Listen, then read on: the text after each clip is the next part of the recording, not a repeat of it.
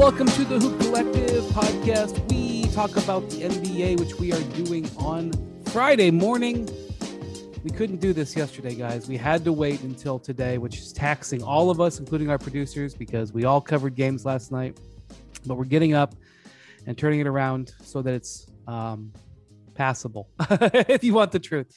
Joining us from, Bontemps, you were in Toronto last night, but You're not in Toronto now. Where the hell are you now? I'm in Syracuse, New York. They let him back in.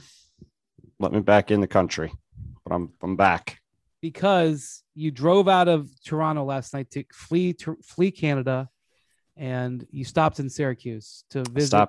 Stopped in Syracuse to visit the stopping grounds of Mac-10 and Nick Friedel, among others. And our producer Jackson Agello. I was not saying his name on purpose because in the chat he dropped in a Go Orange, and I'm not a fan of Syracuse, so I was just trying to. I was going to give him a shout, and then he tried to get one. So. Wow! Joining us from Salt Lake City, where is a early morning for you, Van McMahon, covering the Jazz and Mavericks closeout game. What's up, man? Howdy, partners. That's a tired McMahon. Bontemps, I spent most of my career in the Eastern Conference, covering the Eastern Conference. I've covered a few Western Conference series, but I got a props to McMahon. Covering these West series, especially like games 4, 5, 6, we're going back across, you're making 4-hour flights and going across 2 time zones, like 3 times in a week. A lot of ground to cover. Rough, man. Plus, I was all set up to get like quality game day nap, and you boys, especially when you're covering these Western series, the value of a game day nap. And then I get a call or a text from an editor asking for a serious news story on Rudy Gobert getting stung in the face by one of the bees from his hive. So my nap got disrupted. I almost got stung by a bee last night. I was waiting to do a hit outside. One of the local ESPN radio station had a little setup outside, and seriously, a bee came up, and I was, figured out, with my elusiveness, I figured out a way to avoid it. And so I see Rudy Gobert come in, and he's, in his highlight designer suit, his highlight yellow designer suit. And I told him, I said, Rudy, like, if you need to know some technique, I just avoided a bee. He said, the bee was my friend. I was not trying to avoid him. Well, his friend's dead. That might have been just like the Jazz. Yeah, I was going to say, and they ain't that fitting. By the way, before we get started, a couple weeks ago, we banned talk about a certain team until the playoffs are over because they're done playing basketball, and we talk about basketball in the pod. Same thing for the Brooklyn Nets. We're done with the Brooklyn Nets until after the playoffs. Okay, so what's the rule? Because I thought we were going to talk about the Jazz a little bit. So what we need to the Jazz played basketball yesterday, but the other 2 teams. Oh, so not. You have a 24-hour, or in our case right now, about a 5-hour. Wow. You got a 24-hour rule then, is what you're telling me.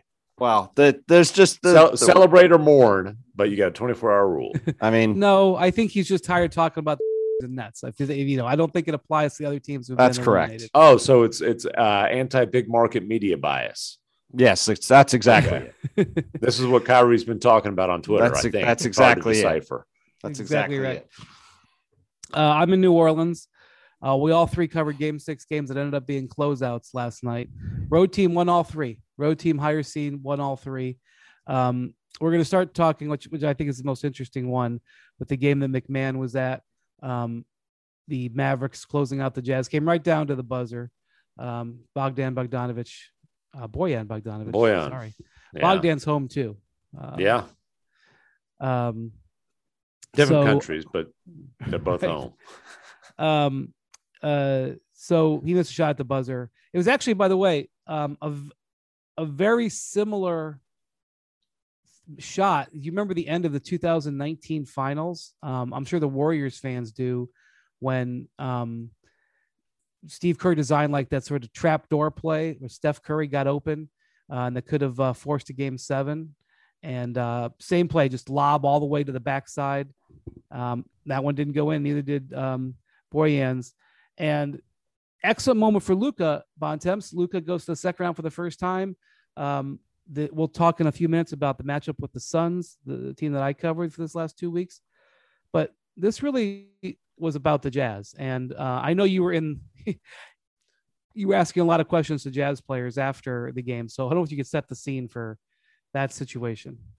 Yeah, and look, I mean, when we say it's about the Jazz, it's about basically, do we just watch the close of a chapter that was pretty successful and disappointing, if we're being honest, to have Gobert and Mitchell together, a decent group around them, and never get to the conference finals, much less beyond that, would certainly be disappointing. And it feels like there's going to be drastic change. We've beat around the bush all year with it. There's been so much talk all year long. And like I told Donovan, when I asked him the question straight up, I said, you can say it's media, but this is the talk around the league. It's not being pulled out of thin air that Donovan Mitchell is going to ask out of his contract. So I just said, would you like to address that? Not out of his contract, but I'm sorry, yeah, right. With 3 years plus a player option left. Out of Utah. He would like to play somewhere else.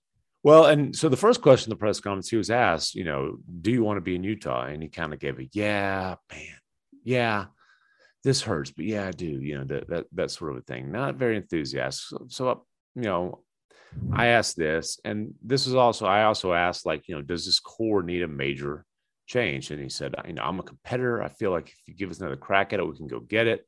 But in the same token, there's things that could change. Then he basically said, I'm not in the headspace to answer this. If you ask me that in a week, maybe, but right now I'm not in the headspace to answer that for you. So I asked him, hey, do you want out? Are you going to ask out? That's what the talk in the league's been. My mindset's to win. Like I said, right now, I'm not really looking at it in terms of asking for a trade. For me, I just want to win, then does the big sigh, this hurts. Like I said, I'll think about it in a week and go from there, but right now I'm not really thinking about any of that. So you've got 3 years left on your contract on a max contract, and you need a week to think about whether you're going to ask to be traded. Yeah, you know what he didn't say? You know what he didn't say? Yeah, no. I want to be a Utah Jazz. No, you don't. No, that's a yes or no question, and he didn't say yes. And so and I gave him a very hey, all the talk around the league's been you could be asking out. He could have very simply said, that is all wrong. He could have given the Dame Lillard 10 toes down, but he chose not to. He basically said, give me a week to think about it. And then you guys won't be able to talk to me anyway. Right. Exactly. So, that's obviously if you're a Jazz fan, that I'm sure was hard to hear. Rudy basically said, hey, he said his goal's always been to win a championship in Utah. It still is, but basically it's out of his control in terms of whether he'll be here or not. And that's accurate. If you ask me to guess, my guess is Rudy's definitely traded, and that the front office from Ryan Smith, the majority owner, on down to Danny Ainge and Justin Zanuck, they figure out a way to, and Donovan Mitchell's part of the front office, if we're just being honest. My guess is they figure out a way to bring him back. They need somebody to be the mayor of Salt Lake City during All-Star weekend. But I don't think Donovan Mitchell's back here for very long. I don't think, I think I would say at the longest one more season. So here's how the conversation has played out with executives. I'm sure Bontemps will back me up on this. This is how it has gone with executives for 6 months. They're probably going to trade Rudy Gobert. But then I don't see how that trade makes them that much better. And then they'll be a worse team. And then Donovan will definitely want out. Or I don't see why they would fire Quinn Snyder, but if they do, the replacement will be not as good, and they'll be a worse team. And then Donovan will definitely want out. And that's the corner that you've boxed in. The other thing that with Utah is it's still not 100% clear about who is calling the shots, like the ultimate shot caller. Ryan Smith. It is. It's Ryan Smith, but okay. He has Danny Ainge here. He has Dwayne Wade here. Justin Zanuck's doing all the day-to-day work. Who's the And what's not clear is how aligned his advisory committee, so to speak, is. That's to me is what's not clear. Okay. That's why you want to play. And the reason it's, look, at the end of the day, the Jazz were 52-20 last year, 52-20 in that 72 game season, number 1 overall seed, top 5 offense, top 5 defense. That is, elite defense of player, excellent offensive player. They had the profile of a champion, and obviously lose to the Clippers after Kawhi gets hurt. And then this season out in the first round. And the reason it's so interesting is not just because of what's happening with the Jazz itself, but like what it could mean to other teams in the league. And like, I'm just going to be honest. For 2 months now, I've been having routine conversations with league executives about what Rudy Gobert trades could look like. This is what the teams are talking about. Teams are talking about where Rudy Gobert is going to get traded. They're bouncing off ideas. Well, what about if this team did that? What about, he could go here, he could go there, this deal for this guy.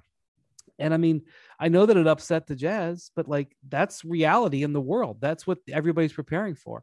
I would say that my personal feel from the conversations I have, certainly not comprehensive, is the feel in the league is that the Jazz are going to do, as McMahon just kind of indicated, they're going to do some level of overhaul that does not include Donovan Mitchell in an attempt to make Donovan more comfortable. And that could work. It could work, but it's going to be difficult. How comfortable is Donovan Mitchell going to be if they're playing for a play-in seed? Well, yeah, yeah. And tell me, you're going to trade Rudy Gobert with 4 years left on a massive contract, which minimizes his trade value. You're going to trade him and get better. Danny Ainge has pulled off miracles before. Danny Ainge has pulled off miracles before, but I think that's going to be extremely difficult to do. You boys watch Breaking Bad, right? Oh, yep. Yeah. So we understand the danger of half measures. So that's just what, I've said it 100 times. Trade one, trade them both. Before you go, pull the Band-Aid before you go, off. Bontemps, let me give you Gobert's contract numbers. Next year, 37.6 million, 40.4, 43.2, 45.9. Yeah. And so that complicates things. Yeah. I mean, he's a good player, but he's a really good player. He's a really good player. He's a really good player. And if he lands in certain situations, I think he's going to have a chance to be a final piece of a championship puzzle, but it's not in Utah. Yeah. And look, I mean, we've talked about this before, right? I mean, you make a really good point, McMahon, about the All-Star game next year. Fans might think that's a dumb reason not to make a trade, but that's a reason teams don't make a trade. I mean, you can go back to Kemba Walker not getting traded by the Charlotte Hornets when they didn't sign him to the Supermax contract. And you can say that the Hornets made a smart move not to sign him to that deal. You can argue they got Terry Rozier in a sign and trade, but I think, the fact that Charlotte had the All-Star game, the final year of his contract, I think made it more difficult for them to trade him from in their mind, as opposed to having an All-Star point guard to market all year as the guy who was going to be the mayor of their All-Star game. And when you arrived in Charlotte, Kemba had like a message. Hello, this is Kemba Walker of the Charlotte Hornets. That's right. I don't know if Donovan would be willing to put himself out there like that and be a pitch man. I don't know if that's in his nature. Well, and look, I think Rudy Gobert is the best player on the Jazz. I think Donovan Mitchell's a very good player, but I think you've seen when Rudy's not on the court, this team's struggles are exacerbated pretty dramatically. And for all the talk that this team, lost in the playoffs last year because Rudy was on the court, they lost because they couldn't guard anybody on the perimeter because they built the team around Rudy's strengths inside. Right. But the other thing that we've seen is with Rudy, they aren't good enough to get over the hump. 100%. We 100%. We can keep on. Hey, they've been the continuity cops for a few years now, and the book's out on them. Like, hey, 100%. Because of what, so which teams do we think are potential Gobert teams? So it depends. If they are trying to do something where it is, hey, let's do something that gives us a chance to stay competitive and keep Donovan Mitchell happy, I think that would take the Mavericks out of the mix. I think the Mavericks would have to be, if you're looking for the team that's going to throw all the picks in and you're going to start your rebuilding process and you're going to try to put your name in the mix for the next French big man, Victor W., who's going to be a generational type of prospect. Victor Wembanyama. At the top of next year's draft. Holy Moses. We'll talk about him in the future. And again, that's why to me, it's like no half measures. How can they blow it up? How can they do that, McMahon? That's a hell of a blow up you're talking about there. That's trading everybody. Trade listen, Donovan, trade Rudy. That's it. Yes. They trade Donovan, they trade Donovan, they trade Rudy. They're not going to be good, probably. Yeah, and by the way, their 2024 first round pick is top 10 protected, owed to Oklahoma City for dumping Derek Favors contract. Oof. So they might be in the top. Yeah. They might be in the top 10 by then. I would guess they will be, frankly, at this point. That's not the ethos. That's not the ethos of Jazz basketball. The Jazz. Listen, you can consecutive years. That at one point, you could say it's the ethos or not. I mean, look, what I was going to say before is you take Rudy Gobert off this team. This team isn't good. They will not be able to guard anybody. So, like to McMahon's point, if they're trying to trade Rudy Gobert and get back pieces to win now, they're going to have to get a lot of pieces back, which makes it really hard. Dallas has been discussed, but I agree with you, McMahon. I don't see the piece there. I mean, not only do you have to have something that satisfies Utah, you got to have a lot of money because I just told you his salary is in the high. Well, 30s. I disagree because I think that I personally think Rudy's value in the marketplace is going to be under what his talent level and production is going to be.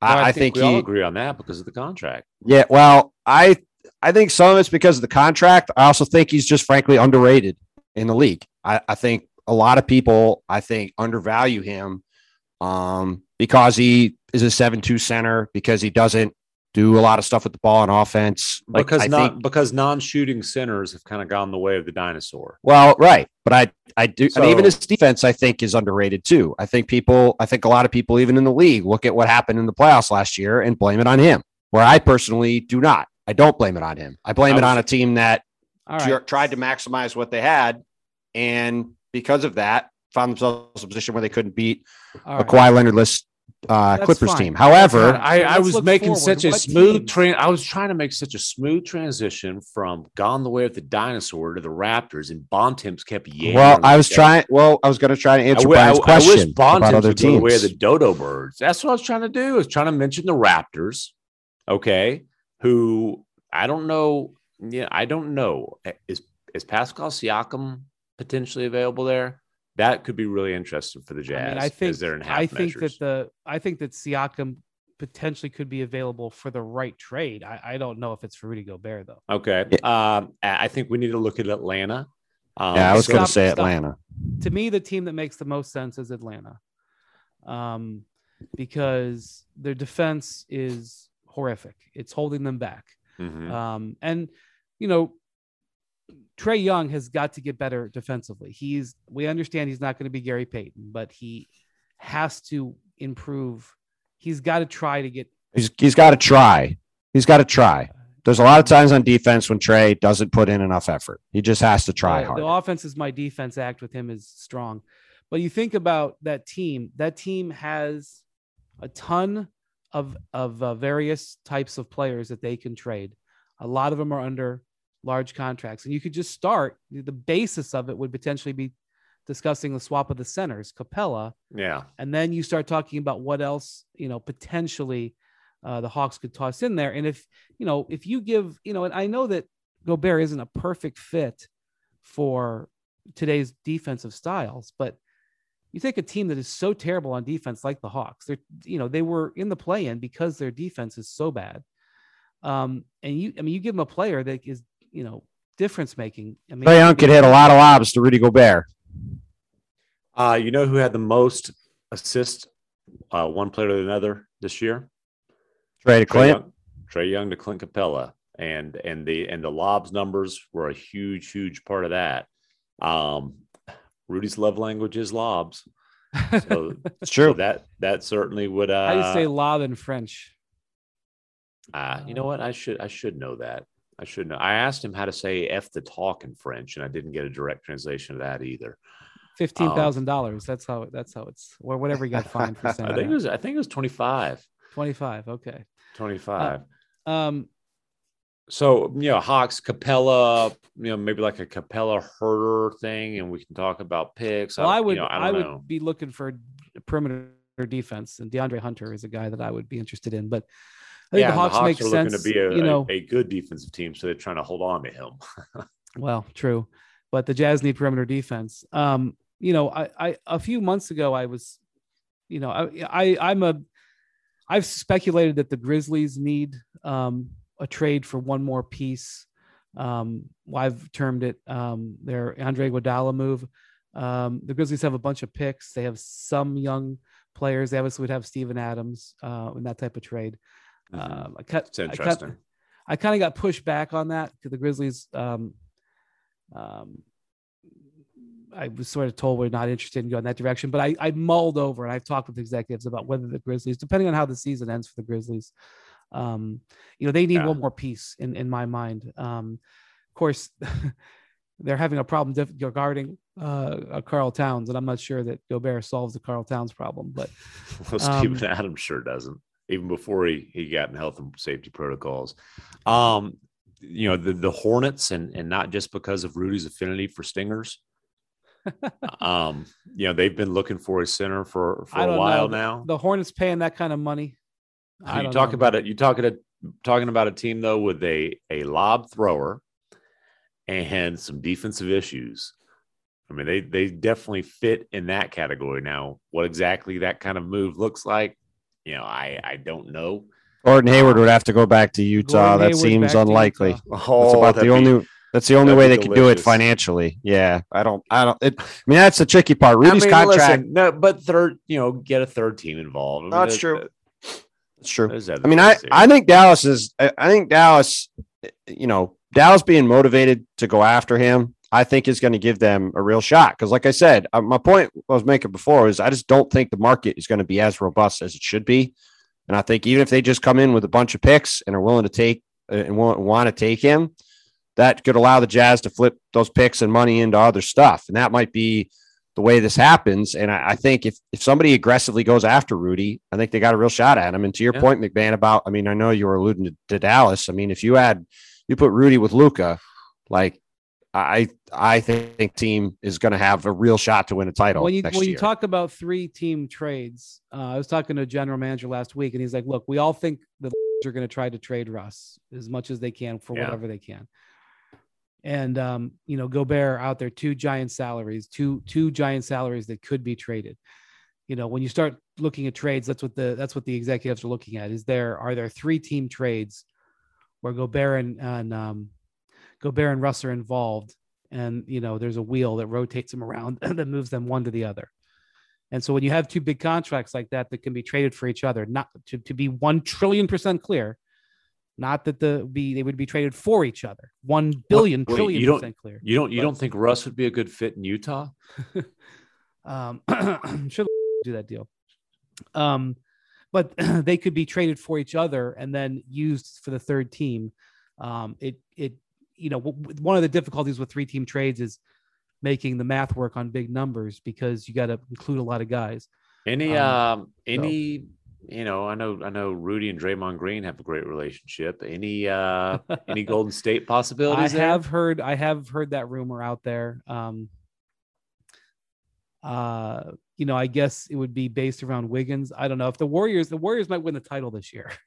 And if they win the title, I don't know if they're looking for a major shakeup, but that's the one spot that the Warriors are they don't have that big, and they have young players and they have the Wiggins contract. Wiggins and Wiseman, that's the start there.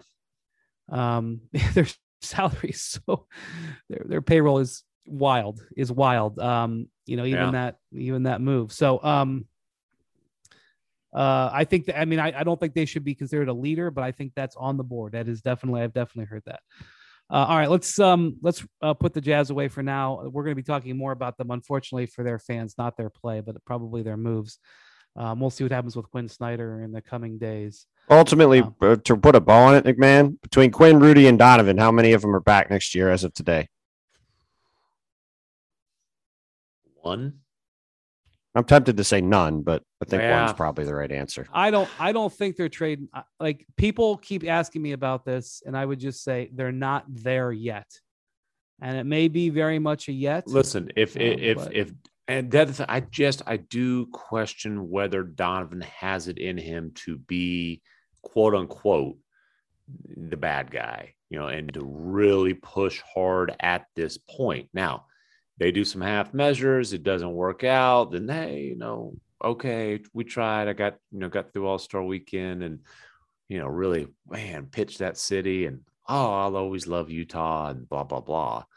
I question that. I also listen, if he does push with 3 years left on his deal, it ain't pick your team, Well, that's I true. would be, and obviously the Knicks have been very transparent about their desire for Donovan to push it for a trade to New York.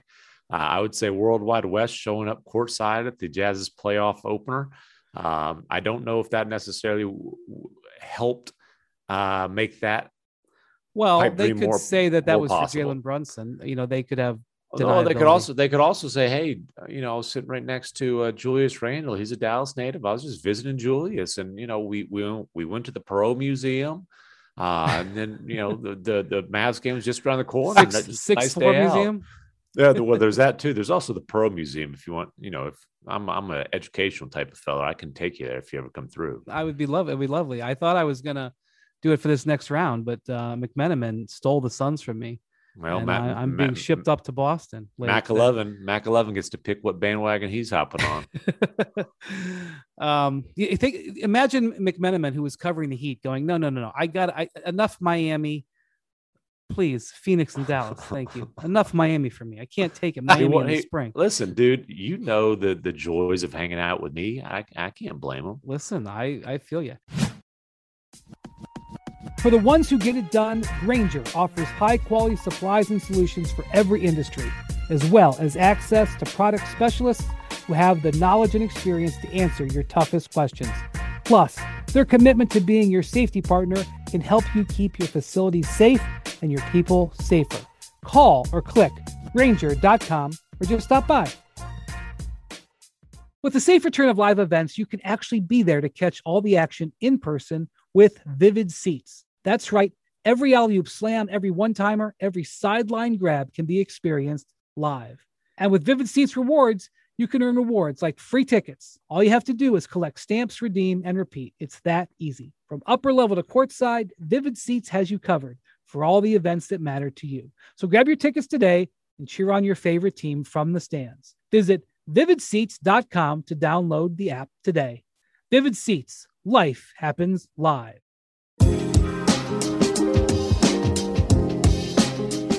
All right, before we move on to the Raptors Sixers, it's trivia time, Bontemps.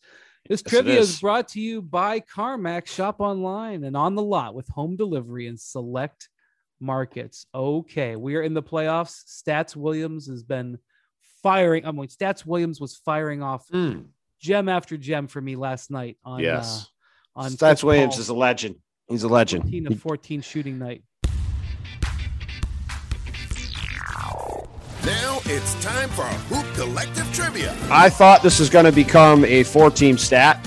Instead, it is a 3-team stat. The Toronto Raptors failed to make this 7-game series last night after going down 3-0. There were 3 teams in history that did that before. Okay. You're not gonna get the first one because it was the Knicks in 1951 against the then Rochester Royals. So we'll set that one aside. So since then, there are 2 teams that pushed a series from 3-0 to 7 games. Can you name the teams? McMahon should get one of them automatically. One was the Jail Blazers against the Mavericks, and help me out with the year. But the Mavericks 2003. Yeah, there you go. 2003. That was the end of the Jail Blazers. That was the. That's right.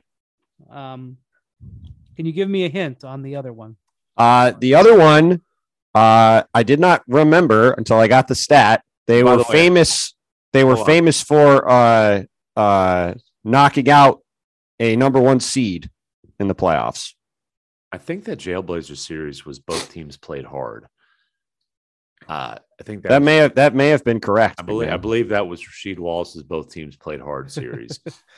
Last night was reminiscent of Dirk's Utah's a Bad City series. It was this is where Dirk got his first playoff series victory, and kind of a cute little coincidence. Same with Luka, same arena and all, different name but same arena. Okay, so I was yammering too much to get the hint. The hint was this team is famous for beating a number 1 seed in the playoffs, in the same playoffs. Okay, so that's what people remember them for. Was it the Grizzlies then? No. The year they beat the Spurs? No, not the We Believe Warriors. Nope. I would just guess the Nuggets then. Nuggets over. Yeah, that is it. Okay. Yeah, but I didn't know it. It was because of process of elimination. They played the Jazz in the second round. So they beat the Sonics in the first round, and then they lost in 7 to the Jazz in the second round after being down 3-0, which I did not remember until I didn't got know it stat. either. I'll tell you what, I'll bet there was some sweating going on in Game 7 there in Utah. Holy Moses! After that, they thought they had it easy after the number 1 seed got knocked out. All right, Bontemps, you were pretty loud that you thought that the Sixers were in big time trouble after they lost Game 5. I thought I would be the first to say, and I'll tell you what, everybody around the Sixers felt the same way. I mean, you want to know how the Sixers felt about this? Last night after the game, Tobias Sayre said, "Yeah, we didn't want to go back to Wells Fargo for a Game 7." You know what? Nobody with the Sixers wanted to go back to Wells Fargo in Philadelphia for a Game 7. The Sixers don't call it Wells Fargo. Tobias actually called it Wells Fargo, which made it even funnier because the Sixers owners do not, for many reasons we'll not get into. They call it. That is, in fact, the name of the arena, but they call it the arena. Is that right? They call it the center because of many disputes they have about the arena. Would have been great if he was like, "We didn't want to go back to the center." Yes, that would have been truly hilarious. But because James Harden at one point, obviously, they're bearing the lead that the Sixers blew out the Raptors last night and played great. But James Harden goes, "Oh yeah, we weren't going back to Philly for a Game 7," which is kind of what you say. But Tobias sort of put more truth to it, which is that. Look, if the Raptors were pushing this series back to Philadelphia tomorrow for a Game 7, everybody in Philadelphia was ready for this team to choke. I mean, on Monday night in Game 5, this crowd was already down on the team in the first quarter of the game. Like they were just ready for the other shoe to drop.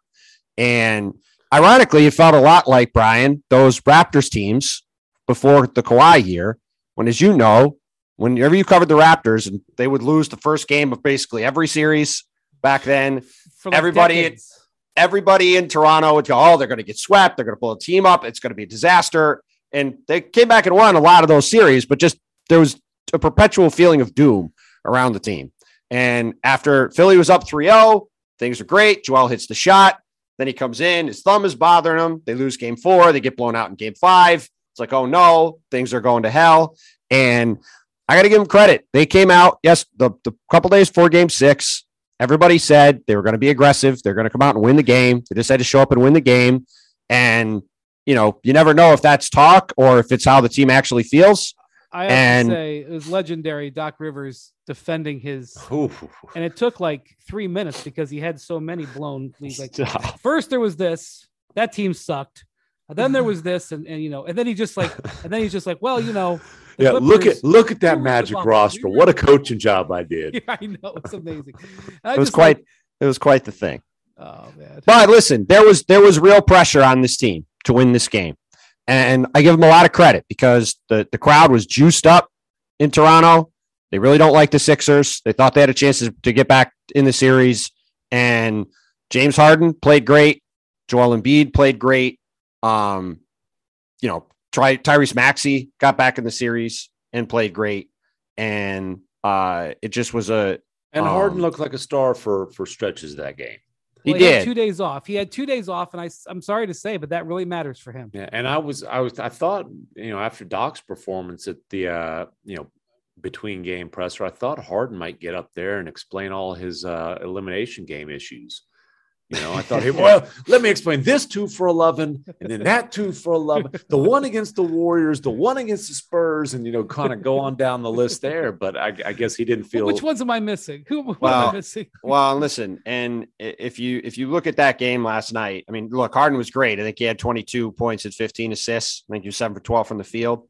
But you want to look at what's indicative. The play that's indicative of that game last night is about 2 minutes into the game. James Harden gets the ball on the right wing. And the seas part like he's Moses, and he just walks to the rim and dunks. Another Sixers great. Another Sixers great, yes. And he just walks to the rim and dunks the ball like nobody's there, with nobody even trying to guard him. It's because the Raptors don't have a center, which is why we were talking. Well, but it's not just that. It's that the Raptors just did not execute defensively at all game. And the games that James got off in this series, games 1, 2, and 6, and not coincidentally, the games the Raptors got blown out of the building. Those were the games where they did not stick to the game plan and they allowed him to just get where he wanted. Because frankly, Joel Embiid was the best player on the court last night, and he sort of put to bed any thoughts that his thumb is going to be an issue to me going forward. That's a really good point. When he tomahawked his dunk with 2 minutes to go and tried to rip the rim off the backboard. And he had 33 and 10 and was great. But this Sixers team is going to go as far as James Harden can take them. And in the 3 games in this series where they won big, he was awesome. And the other 3 games in the series, they basically trailed the whole game, and he was not very good. And ultimately, when you look at this second round series of the Miami Heat, that's what it's going to come down to. Can James Harden score against them? Let's talk about that. Here comes Bam, the number 4 player in Defense Player of the Year voting, and determined to make a point that, hey, should have been a hell of a lot higher. It was number 1 on my ballot. I'm at a cross here. I got him. What did you go? Did you just go? Was your awards ballot just like a straight Heat flush? No, absolutely not. I don't think I had any Heat players on my All NBA team. Well, I know you had Hero as MVP. Actually, I had Bam. I had Bam 3rd team All NBA. Oh, Hero. Yeah. Okay. Look, this series, it's delicious. This series is gonna be awesome. Gonna be a lot of fun. Jimmy back to Philly. Joel and Bam, James Harden against that defense. There's a lot to talk about. Yeah. So look, I mean, Spo is been crafting this game plan now. And, the thing about the Heat's defense and just in general, the Heat's versatility, their depth gives Spo so many different cards to play. Throughout the course of the season, they had so many guys injured and they played so many different lineups that Spo trusts so many guys. I mean, Victor Oladipo is now a guy he trusts. Gabe Vincent, a guy who was barely hanging on to the NBA a year ago. He'll start him if he has to. He'll play him big minutes. He'll play him down the stretch of a game. If there's foul trouble, he'll put in a rookie, Omar Yurtseven. He's not afraid to do it. And so I think the big thing will be,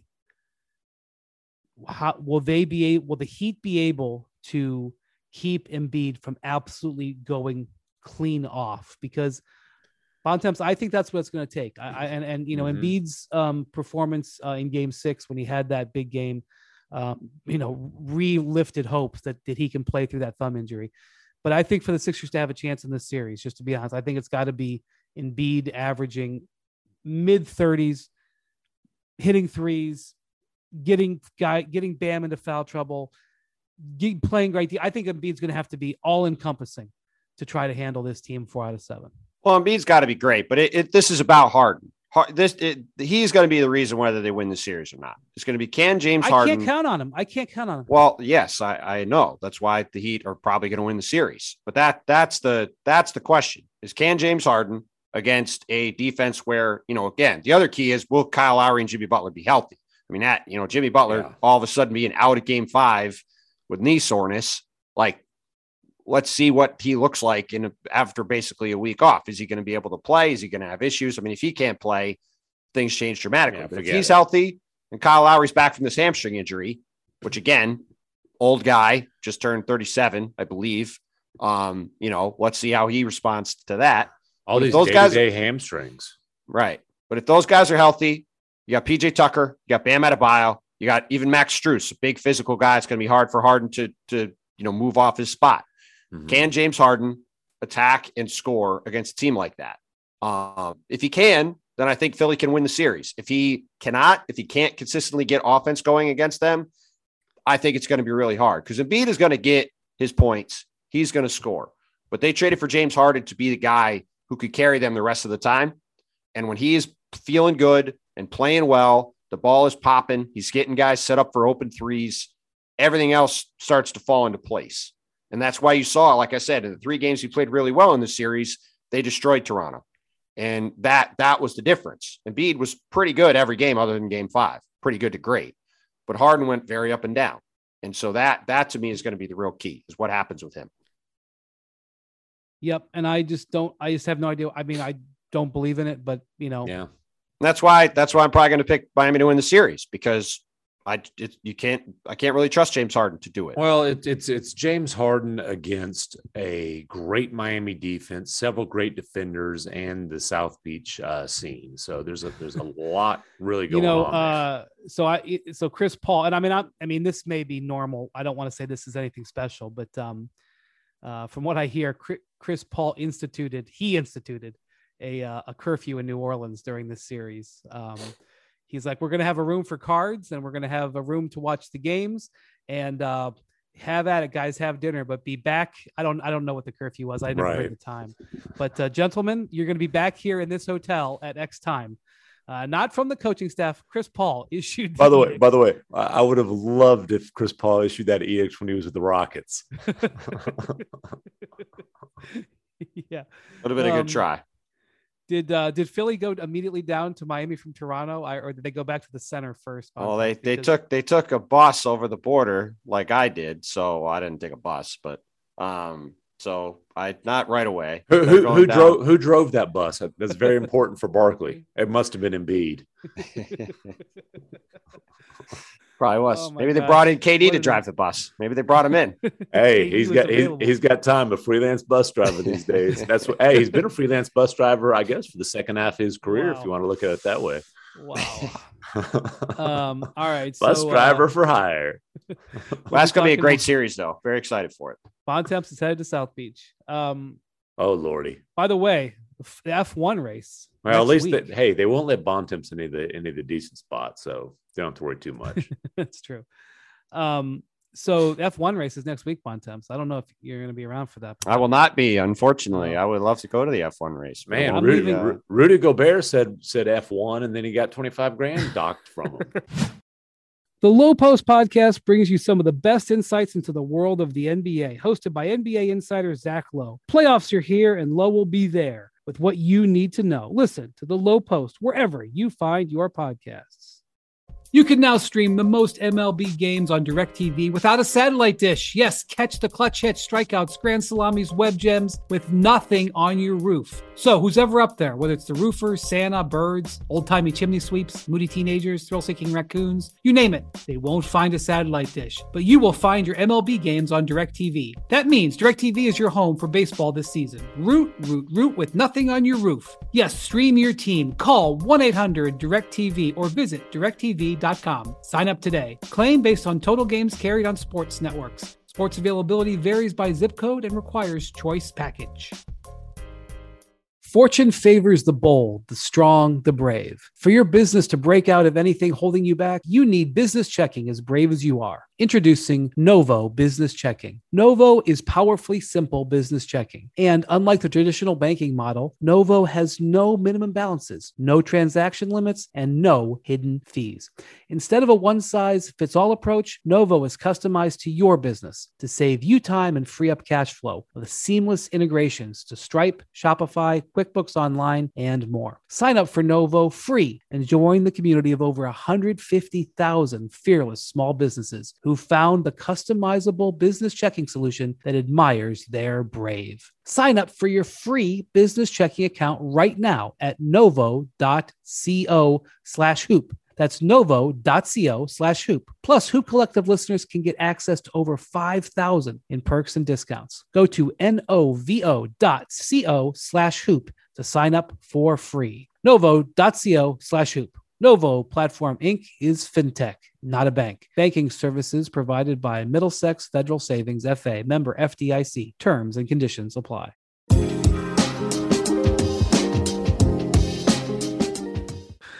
All right, it's too early for McMahon. So this series that I covered ended last night. New Orleans going out with a fight. Chris Paul was an absolute master in this series, and I know his career is littered with stuff like this, but he had 2 19-point fourth quarters to basically clinch games 1 and 3. He had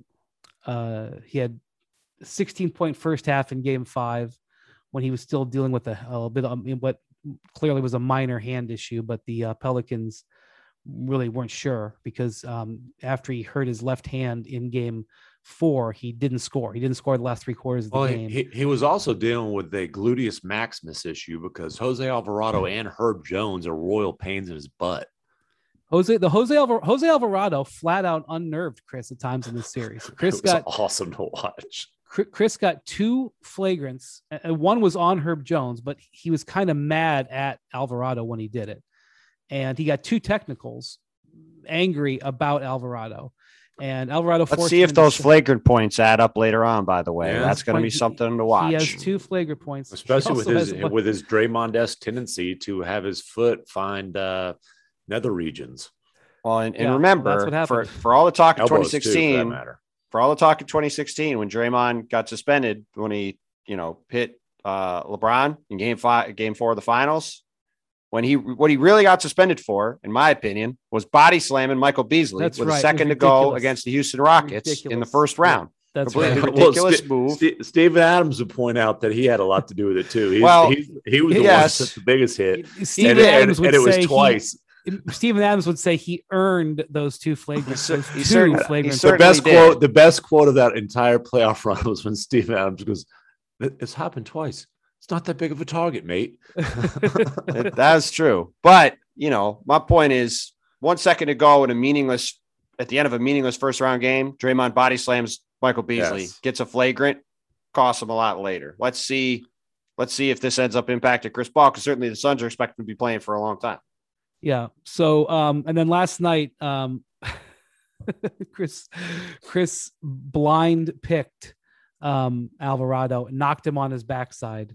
Chris used his backside to knock Alvarado on his backside with the brutal blind pick and chipped Alvarado's tooth in the process.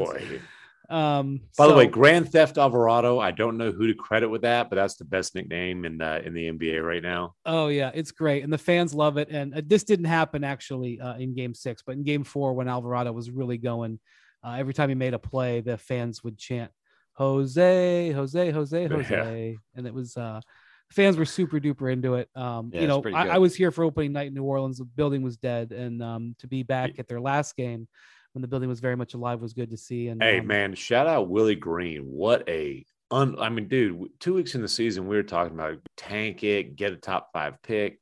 And they didn't make a playoff run, but dude, Willie Green did an unbelievable job for a rookie head coach for that team, given the fact that they had a 300+ pound black cloud looming over them or looming over Portland for most of the season. Yeah, sure did. Did a terrific job. Well, supposedly, it's early in the morning here in New Orleans. Supposedly Zion is going to speak to the media today for the first time since October. Will he put on a dunk exhibition for him too? I mean, we've seen some of those. I did with my own 2 eyes witness Zion on a court yesterday for the first time all season. I didn't actually see him do anything on that court because he's been doing his workouts before the media is allowed in. But so we'll see what he says about that. The Pelicans obviously have a bright future. This series, to me, so Chris Paul was just amazing. Booker didn't quite look right. May have come back slightly early from that hamstring. He said he felt okay, but I was really surprised that they brought him back for Game 6. I mean, listen, they know what they're doing. I've got 8 years in college, but they've got folks with medical degrees and stuff. I was really surprised he came back for Game 6. Well, I was just surprised he did it without really a full team workout. Like he didn't play like 5-on-5. He scrimmaged against Jarrett Jack, apparently 1-on-1. By the way, there was a hilarious thing that happened before the game yesterday. So the crowd as other crowds have in other cities, the crowd doesn't like Jay Crowder. And they were chanting throughout the series, bleep Jay Crowder. So some guys who had some courtside seats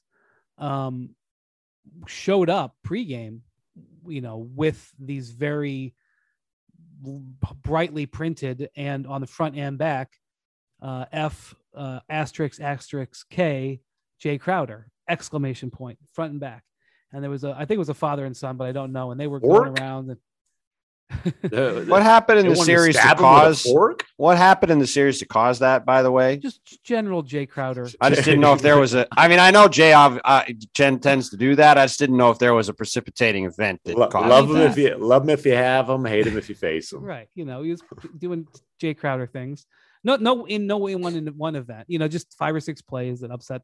He was guarding Brandon Ingram, and so they're a little protective of him. So anyway, but these guys didn't just wear those shirts. They brought like a dozen more shirts that they intended to hand out. I think they were sitting in the second row. So Booker was out there for his, I'll tell you something about Booker. Booker just doesn't have patience for anything. He's very much like Kobe in this way. He doesn't like something. He's not, I mean, he can be he can mellow a little bit, but he's kind of on edge at all times. And Booker was pissed off about it. So, and the father and son are kind of posing for pictures and having fun. And they made the mistake of walking away from their seats with those bleep Jay Crowder shirts just sitting on their chairs. So Booker goes and gets them. He and Jarrett Jack went and just took the shirts. Listen, Jose Alvarado's not the only guy who can come. Wait, really? In that series. They actually took the shirts. Oh, you didn't see this, Bontemps? Jay Crowder. I didn't see anything. Jay Crowder wore one to the post-game presser. Yeah. So wow! I didn't know. I mean, I was driving to Syracuse. I did not see any of this. Yes. That was amazing. Holy cow! And so I enjoyed that a lot. Chris Paul has this array of suits that he's been wearing, pastel-colored suits. Perfectly tailored $10,000 pastel suits. He was not befouling his outfit. He was wearing a special chain last night that Lil Wayne gave him when he was a Hornet years ago. Everything was just so he wasn't sullying himself with that shirt, but Booker threw that sucker right on and brought it to the press conference, as did Jay Crowder. But this series, in addition to being about that, guys, Mikal Bridges he's an absolute stud. And if the difference between the Suns this year and last year, in my view, is that Bridges has got so much more than he can do. And I'll tell you what, talk about him and Booker both have taken a big step this year. Yeah. And Bridges is a guy, dude. The Suns have to be thanking their lucky stars they got that extension done, because he would make a lot more if he was heading into restricted free agency. Yeah, he had one of the finest two-way games I've seen in the playoffs in person in Game 5, where he had 31 points on 12 of 17 shooting. Absolutely played smothering defense. He took CJ McCollum out of the series. McCollum shot like 36% for the series. He had some moments, but he was like a shutdown corner on McCollum. And his next assignment is going to be a little tougher. Well, that's the thing. So, now it's going to be Luka, and the Suns really showed at times this season during this series, like in dealing with, because Brandon Ingram was a real problem. He scored 30 straight points in games 2, 3, 4. Mm-hmm. And the Suns kind of shut him off. I mean, he still had 22, but he didn't shoot the ball well the last 2 games. They started double teaming him and started using basically Ayton as the blanket. And it would not surprise me if that's what they do against Luka, is their point of attack will be Bridges or Crowder, probably both. And they will use Ayton as their sort of second line. And Ayton had moments where he vanished into the wallpaper on defense in this series for sure. I mean, the Valanciunas had a couple of really significant games, but Ayton is a real, because he can move so well, he can cause problems out there by his ability to move. And he's a devastating pick and roll partner for Chris Paul. I mean, this obviously is not going to happen again, but he went 10 of 12 last night. Chris Paul went 14 of 14. They're running a pick and roll.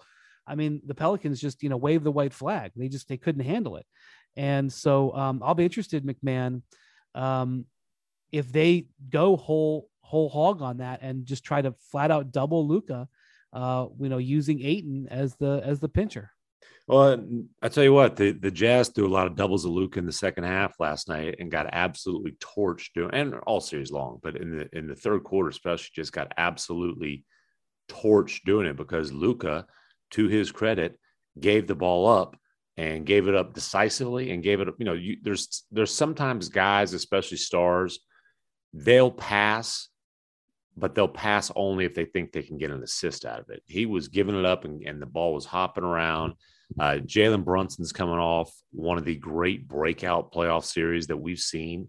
Talk about a Stats Williams gym. How about this? Brunson, 27.8 points per game in the series, 4 turnovers.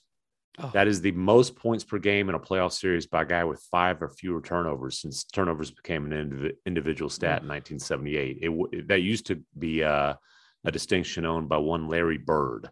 So when you Ching. Yeah, exactly. Ain't no discount, as Rick Brunson told me. Ain't no discount. Talk about you wish you'd have gotten an extension done. Ooh-wee.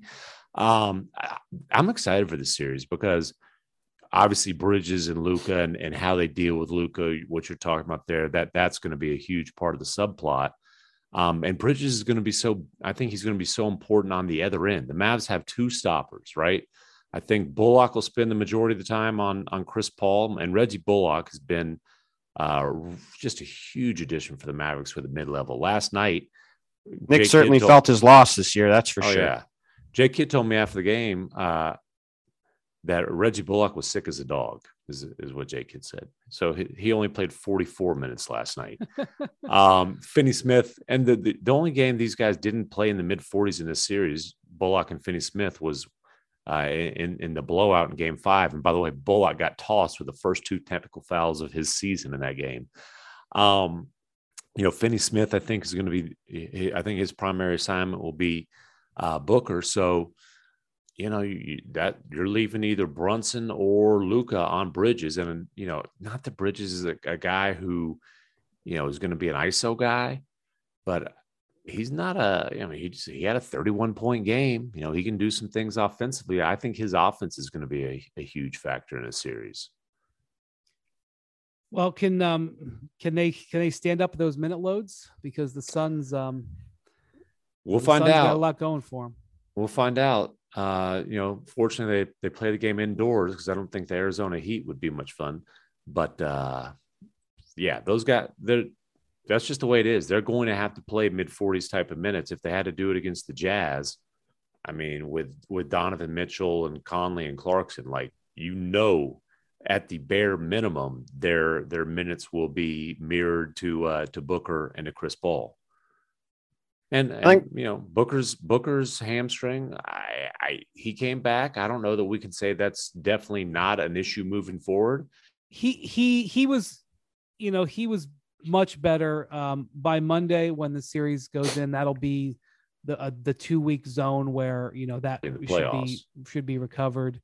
So I don't think you'll see necessarily him scoring 30 points in the first half like he did right before he hurt it. But I would expect by Monday Booker would be, he felt strong enough to play on Thursday night. I would expect by Monday he's ready to go.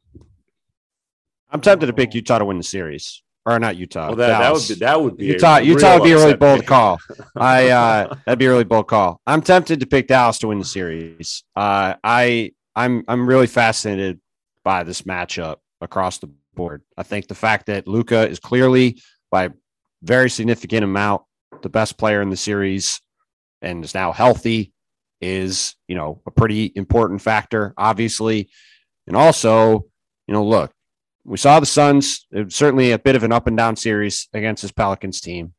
I've sort of wondered all year if Phoenix was a team that has just played at a super high gear all year. And if they get to the playoffs, they'll be able to go up another level. And the other thing on top of that is we saw in that series a lot of JaVale McGee, a lot of even some Bismack Biyombo. That's true. The Suns cannot play small. They have to play big all the time. And when you've got Luke out there pulling the strings, and you've got the Jazz having the ability, I keep saying the Jazz. It's very early still for me. It's Syracuse. Syracuse is infecting my brain. The Mavs with, being able to play Maxi Kleber as a small ball 5 and having 5 out and space in the court with Spencer Dinwiddie and Jalen Brunson and Luka, Dorian Finney-Smith, like they can really, I think, maneuver and manipulate Phoenix's defense quite a bit and give them a lot of trouble. I think it's got a chance to be a great series, but I'm really tempted to pick the Mavs. I thought coming into playoffs, they were the biggest challenge to the Suns with the way they were playing. And like McMahon said, with them guarding the way they are now, it makes them a much, much different. Listen, I feel you. I understand. It's a reasonable thing to say. The Suns did not look good in this series. Cam Johnson has been in a slump. Jay Crowder has been in an offensive slump. Booker was hurt. They're, that second unit, there's some spots on it that are mildly shaky. But God, in this clutch time, they just are so. Hold on. I got something for you on that. Obviously, the Suns absolutely dominant all season long in the clutch. After February 2nd, when the Mavericks managed to lose at home in overtime to the Oklahoma City Tanker, the best clutch team in the NBA, the Dallas Mavericks, and not by a little bit, net rating of plus 41.6. Okay. They were number 1 in clutch offense in that span. They were number 1 in clutch defense in that span. Okay. So obviously a huge part of the Mavs' clutch success down the stretch of the second half of the regular season was the trade for Spencer Dinwiddie. He had some big time clutch moments, the game winner in Boston, the buzzer beater in Brooklyn, several others. He did not have a great series in Utah. They need another, big time stretch of games from Spencer Dinwiddie. But I'm just saying, Chris Paul is the best closer in basketball, no doubt there. But the Mavs morphed into a clutch monster, and I'm fascinated to see how those situations play out. I'll tell you what, it's not exactly a reward for the number 1 seed, because by the end here, the Pelicans were not an 8 seed. Yeah, they were not a 36-win team the way they were playing at the end. And they were better even without CJ all the way through, to be fair. I mean, they were playing like a 45 or 46-win team before, after the trade. So, and now they get the Mavericks who, arguably were the best team in the West coming down the stretch. So, hey, that's what you got to do to win a title. McMahon, what you got to feel on that series? I can't pick against the Suns just because, hey, they were the clear-cut best team in the NBA all season long. I think it's going to be a heck of a series. I think it might be a 7-game series. Feels a little bit like Pistons Cavs 2007, Brian, maybe. Yeah, but this Suns team doesn't have weaknesses like that Pistons team did. I mean, I don't know. The Suns do a lot really, really well. And Monty Williams, the Monty Williams, Chris Paul dynamic is incredible. The Chris Paul Booker dynamic is incredible. Mm-hmm. And the rise of Mikal Bridges, who was the second best player in the series because Booker missed most of it, was the second best player in the series for the Suns. I mean, if this is who Bridges is going to be going forward, he's going to be more than just a defensive stopper. He's going to be a genuine offensive, third option. The Suns are even more potent than they were for most of the season. All right. Thanks for listening to the Hoop Collective podcast.